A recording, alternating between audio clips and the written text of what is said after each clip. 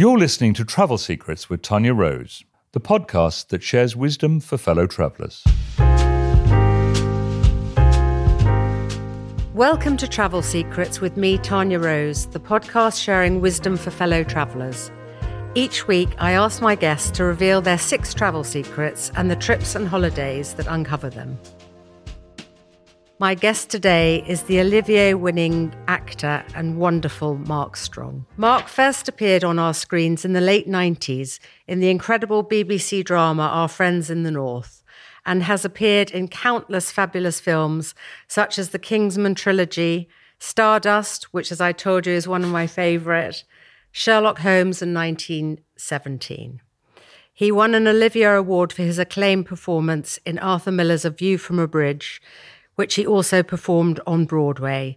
And coming up in September, October, we're going to be able to see him in Oedipus in the West End. That's right. As well as travelling far and wide for his work, Mark has spent time in Germany due to his family connections. So I'm thrilled and excited not only to meet one of my favourite British actors, but also to hear some of your travel secrets. Well, I'm blushing.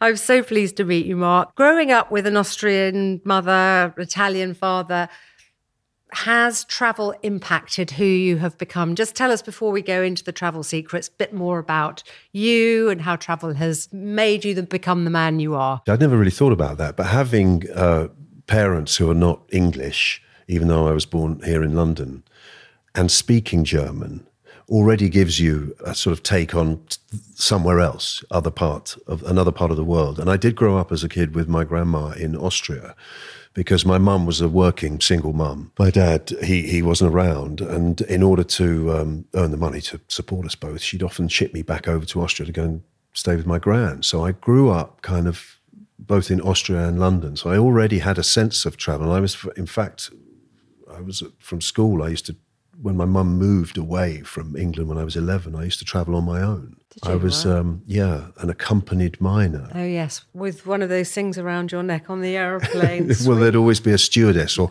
somebody assigned to you who'd basically get you to the plane, put you on the plane and pick you up at the other end.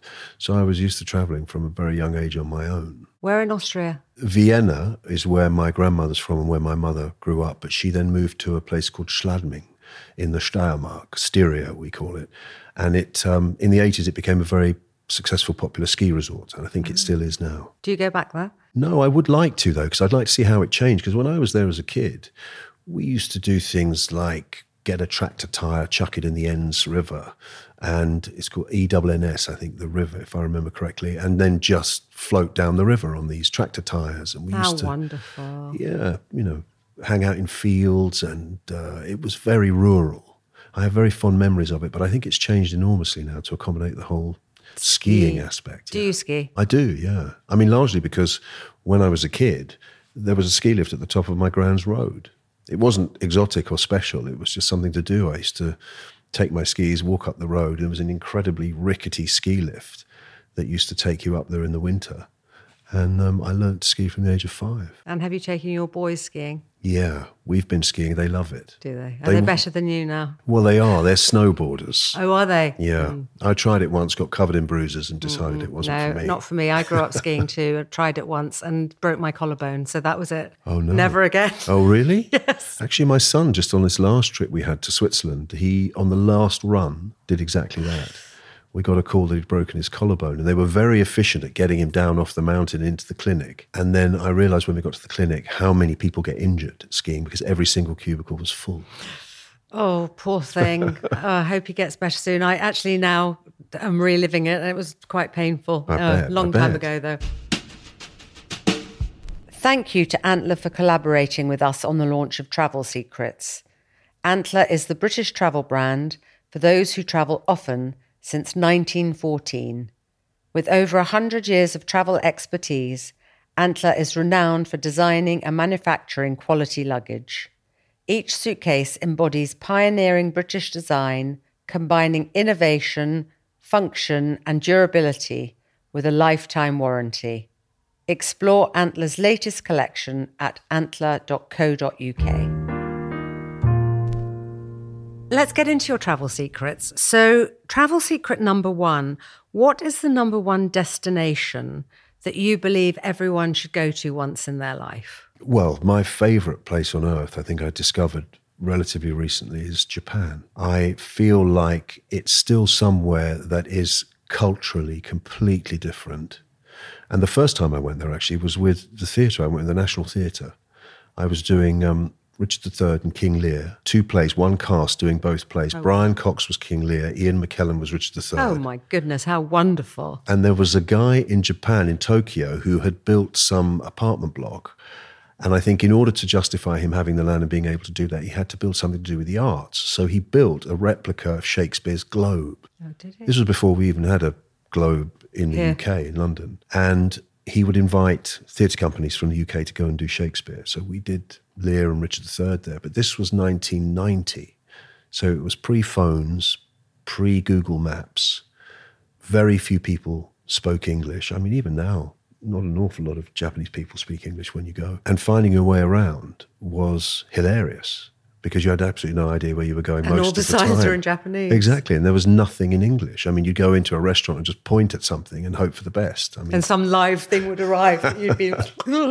usually it was amazing. Yeah. So you'd be fine because it was just culturally so fascinating. And I just remember realizing I was somewhere very, very different. And I think everybody should experience that once in their lives. Have you been back since? Many times. We've been back skiing a couple of times because the skiing there is incredible. In the north, there is Hokkaido, I think it's a much more Western 5-star kind of experience. Lots of Australians there. So if you like that, there's that.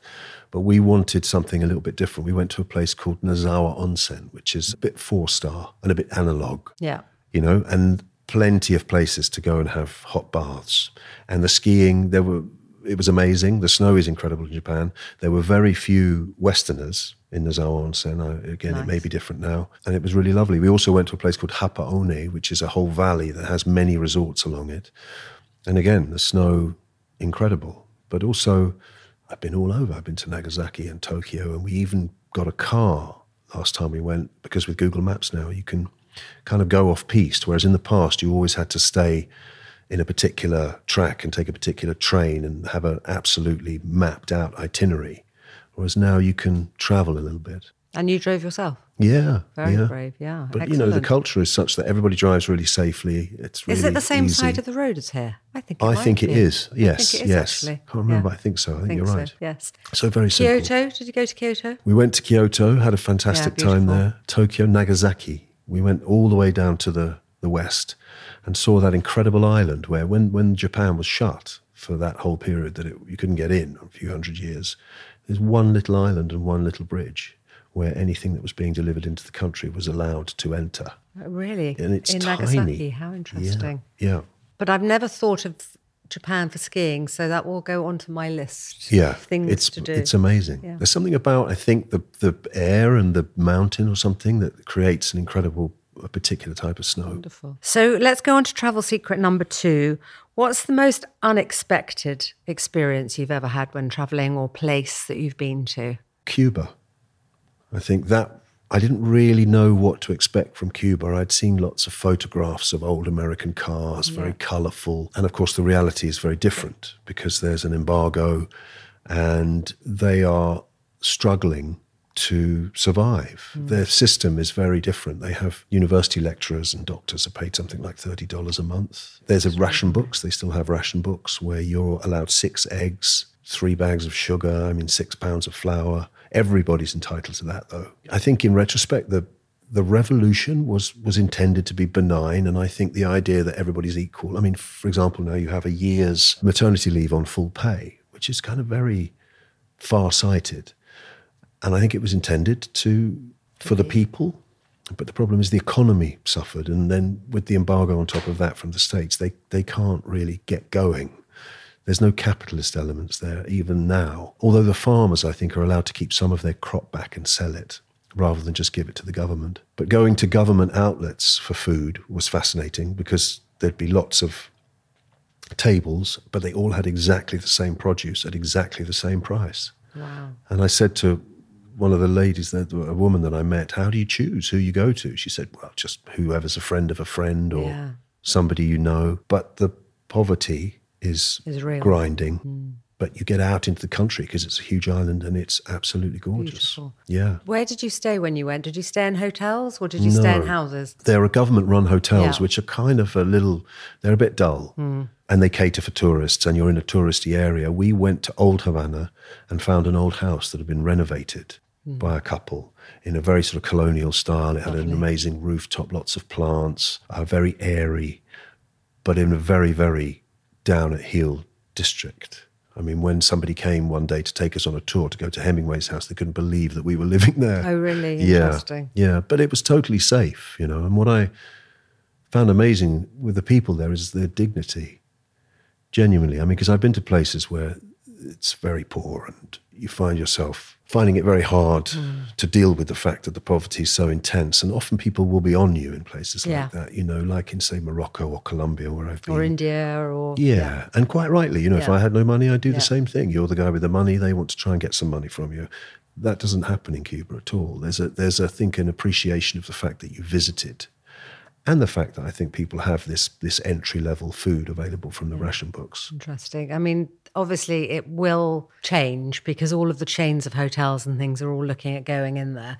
So I think it is try and go now, even though there is the poverty and everything, because I think it could become one of these places that's just taken over by chains and big high-rise buildings, which will change the whole dynamic of it, won't it? It would be completely different then. And the minute it gets resorty and like that, it's going to change. Whereas now they still have they do have those old American cars that somehow they manage to keep them running. And the feeling is very much one of they're very pleased that you've come to visit and very proud of what they've got to show you. Because I have to say, what they lack in amenities and things, more than made up for by their art and culture. Oh, their culture's amazing. So every night we'd go out, and see some incredible band somewhere. And everybody also said the food wouldn't be great. The food was fantastic if you find the right place. But the music was cool, was it? Music was amazing. One night we went out and there was this incredible trumpeter. I can't remember his name now, but he's like one of the top trumpeters in the world. They were doing this extraordinary music. Everybody was up and dancing. The kind of energy was incredible. And then another night we were out at dinner at a restaurant. The owner came over and said, the Rolling Stones of Cuba are playing on the roof. And it was this 15-piece salsa band who were absolutely unbelievable. Amazing. And this kept happening every night. And you realize it's going on everywhere. Because I wherever you go. Yeah, it manifests itself. All that sort of deprivation manifests itself in another way. We met a graffiti artist, for example. My son is very into graffiti and art, and we met the guy who'd done a lot of the graffiti that we were seeing on the walls because we met somebody who was an artist and who knew him, and he came out, we went for dinner. That's fantastic. It was a great vibe. So travel secret number 3, what is the most overrated travel experience you've ever had? I travel a lot for work. So when I get to choose where I go on holiday, obviously you can choose places you're interested in. Often for work, you don't have a choice. And I remember doing a film, which didn't turn out very well, so I won't tell you who was in it because I don't want to, give them a hard time. But I had to film in Czechoslovakia, and it was a place called Ostrava. Now, no disrespect to any Czech people or people who live or know Ostrava. It's near the Polish border. I had to look it up. And virtually the first thing it said when I looked up was, there is nothing really to see in Ostrava, but that nothing to do. Honestly, it just was like very apologetic. There's nothing really here. There's no sights. There's no tourism, but you could visit our mine. And that's what Ostrava was famous for. It had a steel works and a mine, and that was its claim to fame. I have to say that the place itself was quite pretty, but it was quite deprived. Again, maybe it wasn't long after the wall had come down, but I remember having to go and buy some elementaries, like I had to go and get some new pants and socks and T-shirts and things like that. I couldn't find any. Oh, really? In the shops, there was virtually nothing there. So that was a little bit of a disappointment. Having said that, though, most of the places I've been are great. That was an experience. Did you manage to travel around Czechoslovakia when you were there? Did you go to Prague or any of the other places? I've been to Prague in the past and I've worked there before, but not on that particular. But I had to stay there because the film was struggling so much. They couldn't let anybody leave. They didn't know what they were going to shoot the next day, what sets were ready or anything like that. So I was kind of stuck in a place where there was absolutely nothing to do. But you're lucky that most places you go to are wonderful. Yeah, well, absolutely, yeah. And you've just come back from Hungary, did you say? Yeah, Budapest was that lovely? Gorgeous. Just one incredible city. Yeah, it is a great Very city. easy to walk around. People are really friendly, very kind. Lots of good restaurants. Now, I think in the past they struggled with that, but now they have. And the river, the Danube, goes through the middle. You have Buda up on the hill and Pest down below, so it's incredibly photogenic. I think that Budapest actually is a great place to go to for a short weekend or a long weekend. It's not on everyone's radar, not because it's, difficult to get to, but I think it's a very pretty destination to go to. I like it very much. It's not my favourite city. My favourite city is Istanbul. Have you been there? No, that's actually somewhere, where I really do want to go. And I've been conscious of the fact that that's one of the few places I haven't been able to get to. It's absolutely fantastic. Just when you said about the Danube and everything, you've got the west and the east and the Bosphorus. It is really superb. In fact, I've got a great hotel that I'm going to send you to. It's just opened. I've always thought I have to go there. It's really there. Fabulous. And there's some really great restaurants, great music. Yeah. Very good vibe. I think you'd really enjoy it. So that's the next place I'm going to send you. Okay, exciting.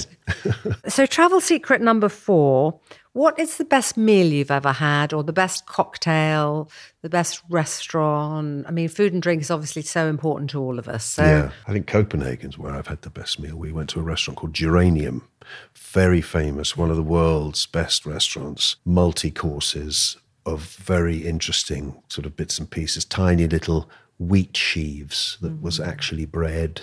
And then one course, they invite you up to go into the kitchen while they prepare a course. It's so interesting. I mean, I'm not a great fan of, tiny little bits and pieces. Sometimes it's all style and no content. But the food was delicious. The ambiance was great. They have this word hyggelig, which is... Oh, yes, the hug. Yeah. I think outside the window at some point they lit a fire. Oh, no. So in the middle of the meal, you suddenly realise that there's warm flames coming at you from the other side of the window just to get the experience. Oh, that's amazing. Yeah, phenomenal thing. The most unusual, meal experience I've had was in Tokyo again. My boys love sushi, and we've been to many sushi restaurants. We got to know somebody who worked in one who had a connection with Japan. He was an Irish guy, so not Japanese. And he said, listen, when you go, I've got a very good friend. His parents run a tempura restaurant in Tokyo. You must go there. So we said, okay. So we made the arrangement to go. On the day, we couldn't find it. Oh, no. We went everywhere. We spent about an hour trying to find where this place was. It wasn't kind of where it said on the map. We were about to give up when I said to Liza, my wife, listen, I'll just pop into it. I'll just ask somebody if they know where this place is. And nobody really knew. One gentleman stood up and he went, I think I know where you mean. And we went out with him, and he took time to walk us about 20 minutes to where this restaurant was. We walked all the way, and we got into the restaurant. It was empty, apart from one couple and the owner and his wife. And what we realised was we were an hour and a half late, and we were literally on the verge of giving up. And what we realised was they had kept the restaurant just for us that night, and the couple they invited were the only people they knew who spoke English. Oh, how sweet. That's so amazing. that they could translate for us. Wow. And we felt so happy that we'd stuck with it. Thank goodness that you found it. I know, because can you imagine if those guys, especially in Japan, where being polite and all of that is very, very important. Very important. If we'd just not turned up. No. And they'd kept the restaurant closed for you. Kept it closed for us, invited their friends and all of that. So anyway, we got there, and it was incredible. It was just tempura, and he had these 2 great big bowls of hot fat, I suppose, and live prawns, which you can't get fresher than that. And was it delicious? It was absolutely incredible. So your boys, even though they love sushi, they love now tempura as well. Tempura they love as well, yeah. I mean, did you tell them that it's not easy to find that, so that they can look on their Google Maps and things so people can find them in the future? I didn't want to embarrass them or anything. I just had to say, I'm so sorry that we're late. And it was literally because we found it very difficult. And they knew that was the truth, because the gentleman who kind of escorted us there said, they were beside themselves. They didn't know where they were going. And it is genuinely difficult to find. But then that's that thing I was telling you earlier. The cultural differences are such that maybe a Japanese person would find it in a second. Yeah, because they can read all of the little signs down the exactly. alleyways. Oh, exactly. Yeah. Let's go on to travel secret number 5. Mm-hmm. What is your best insider travel secret? For example, when I go to Venice and I go to Harry's Bar, which is very well known, I always ask for the table in the corner, because that's where Ernest Hemingway sat. Oh, really? And it has the best view. It's a tiny table, but that is the table to sit at because then you see the whole of the restaurant. So little things like that I think are always really interesting for people to know. I thought more about travel tips. Oh yes, slightly tips, boring brilliant. travel tips. Great. I'm very organised and very tidy. So obviously a huge part of travel is packing. Oh yes. I don't know how hard and long you think about packing. I remember a friend of mine who I told, I have to cut short. We were just having a drink together because I've got to go and pack. He said, yeah, but you've got hours. And I said, yeah, but, I've got to work out what I'm going to take and, have a look. And what I do is I get everything out that I think I might want to take. And the first thing I do is halve it. So I put everything out, and then half of the things I go, okay, don't. And then the ones that are left, I try and fill that as well. And just so I can I like traveling light. I have to say, I've just been in LA. I'd managed to travel with just a bag and some on-board luggage. Did you hand luggage? But when I came back, I had to buy another bag because I had been given some presents and bought some stuff. So that didn't quite work out as I intended. But genuinely, I love to travel light. I don't know why. Maybe since I was traveling as a kid at 11, I've always tried to. Because I remember when I was at school, I'd have to think at the end of term, how much stuff am I going to take? Because you could only have a case of 20 kilos.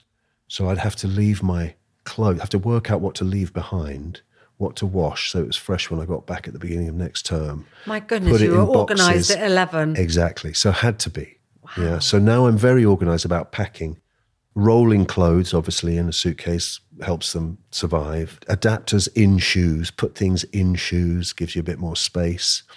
But a 4-gang plug adapter, I mean, perhaps you don't need it so much anymore because a lot of hotels now have their adapters and they have USB ports and stuff. But there was a time when I suddenly found myself taking so much electrical equipment with different plugs that I just took one adapter and plugged in my 4-gang, so I could plug all of those in there. Yeah. Otherwise, you were going under tables and putting one in there, and or using 4 different adapters, exactly. That was a little thing. I think being organised is actually brilliant. Liza, my wife, travels in a very different way. She takes anything that she might need. Yeah. So the opposite. Yeah. I think women, it's more difficult. Shoes, that's the tricky one. That's true. And then I actually hardly ever wear the shoes, so I am being a little bit better than I have been in the past on that. I don't think I've ever travelled, and even though I pack very frugally and lightly, I don't think I've ever travelled and used everything in my case, ever. I don't think you always take slightly too much, but then if you take too little, you run the risk of what just happened to me, and you have to buy another bag to bring everything back. Yes, exactly.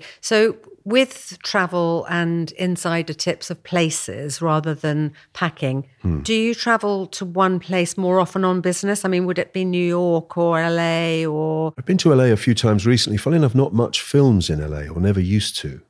But recently I've been there a lot more. You're always looking for places to walk in LA, and Abbot Kinney is one of them. So when I first went there, I stayed in a little hut just behind this guy's house, like 2 streets over from Abbot Kinney, and had a little place in the back.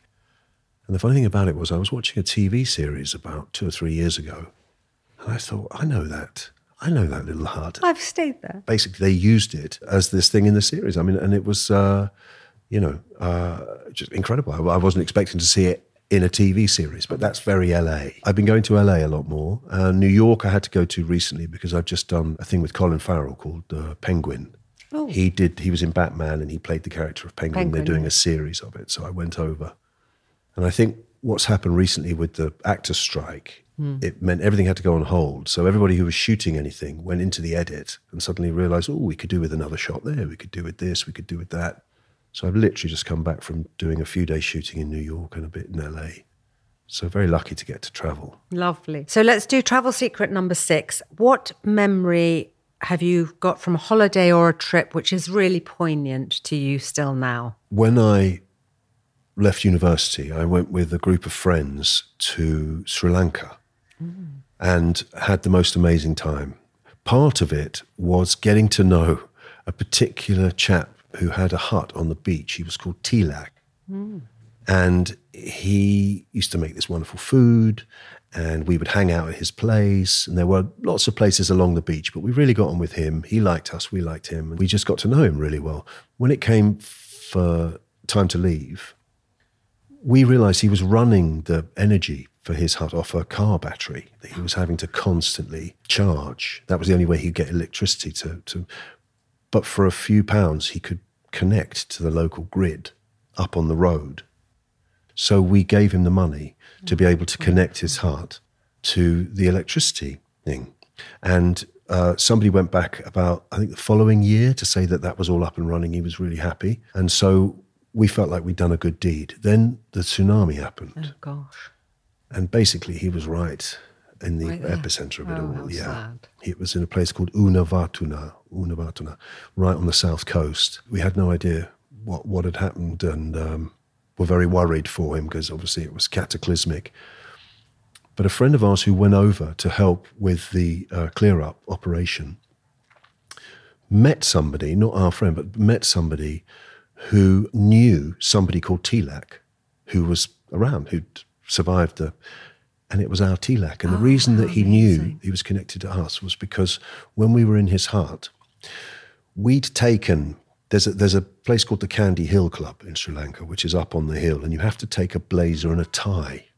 Now, only a bunch of idiots who just left university would think it'd be a great idea to take blazer and a tie to Sri Lanka. But we thought, maybe we'll go and visit this hill club. It'll be interesting. Of course, we never went. But we did have, so on our leaving night from Tilak's place, we wore our blazers and ties. Brilliant. He prepared us a fish, and we took all these photographs together. And this guy, Tilak, that they met, had the photograph of us. And our friend's friend knew that this was us. So we were able to find out through that photograph that Tilak had survived. And I think he's now back on the beach. How amazing. That's a great story. Yeah. Really wonderful. And how lovely that you were able to fund him to have his electricity as well when you left. That's we thought that was just a nice thing to do because we got on with him really well, but we were just then devastated at the idea that he might have perished in that. Well, if he was right on the beach, he's very lucky he did survive. Yeah. So how wonderful. That's a great story. Thank you. So lastly, I asked you to bring a photograph and talk about a photograph that has a memory about travel or how you see travel. So perhaps you could just show us the photograph and talk about a trip or that photo. That would be amazing. Yes, right. So I definitely have a photograph in here that will show you how amazing the place I've just been is, which is Jamaica. I was lucky enough to go to, it's a place called G-Jam. It's a recording studio. Very cool. So there were guys, literally rappers and reggae stars coming in to record while we were staying there. It's run by a couple of guys who used to be in the music business. They're sort of in their late 60s, 70s now. It's incredibly comfortable and very beautiful. And we stayed there for a few days, and then we did a sort of bone-shattering drive along the coast, which is wherever you travel in Jamaica. Is it? You've got a tough old car journey, but you've just got to go with that. And got to Goldeneye, which is where Ian Fleming lived and wrote all of the James Bond novels. And in fact, Noel Coward has a house very near there. And Goldeneye is an idyllic retreat. I mean, it's a very beautiful place and it's a real privilege to stay there. It feels a little like the Maldives in the sense that you can find your own space. It's a large enough area that you can get away from everybody if you want. There are various different beaches, and there's a whole lagoon in the middle. So you can have beach huts on the beach. You can have huts on stilts in a sort of area there, or you can have a lagoon hut where you can literally just jump straight into the lagoon from your hut. They all have little kayaks and things and paddle boards. And in fact, one day we paddle boarded to the spa, had a massage, and then paddleboarded back, which is just... So it's not just a house, Goldeneye. There are lots of different places you can stay, are they? Goldeneye is the name of the resort. Oh, it's the resort. But it was his house. But now there are, I think, 20 different places you can stay in, huts. But they're all spread out and there's plenty of room for everybody, so you don't feel like you're on top of each other. And it was owned by Chris Blackwell, I think, who owned Island Records, who was the person who founded Bob Marley, and then he had other... Yeah, still is. He was there. Oh, was he there? Yeah, was he? Yeah. Didn't you used to have a band? I was in a punk band, when I was 14 at school. Two bands I was in, two different ones. And that was really just because that was the time. It was the 70s. And I think I've said this before, but in Sounds magazine, there was a full-page ad that said, here's 3 chords, now go out and form a band.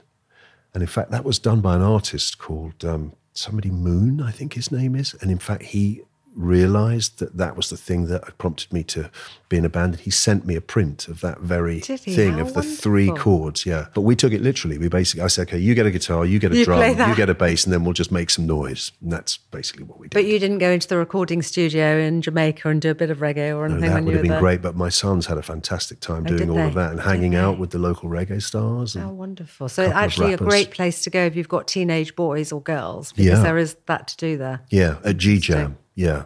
And the New Year's Eve party there, Grace Jones was there. Oh, fabulous. And there were 400 people on the beach, and you were shoulder to shoulder, and it's like all those films you've ever seen of people having crazy parties. That's what New Year's Eve was like. I think GoldenEye was much calmer than that, so I feel like we had the best of both worlds. Best of both worlds. How wonderful. Thank you so much for bringing that picture in. That's fantastic.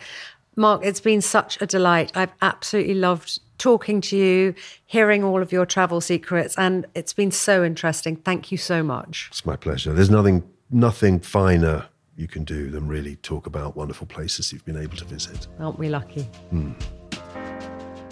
Thank you so much for listening to this episode of Travel Secrets. I'm loving making this podcast and want it to reach as many people as possible to build this community of fellow travellers. So please do subscribe on your favourite podcast app and share with a friend. I'll be back next week. And remember, this podcast might not change your life, but it might just change your plans.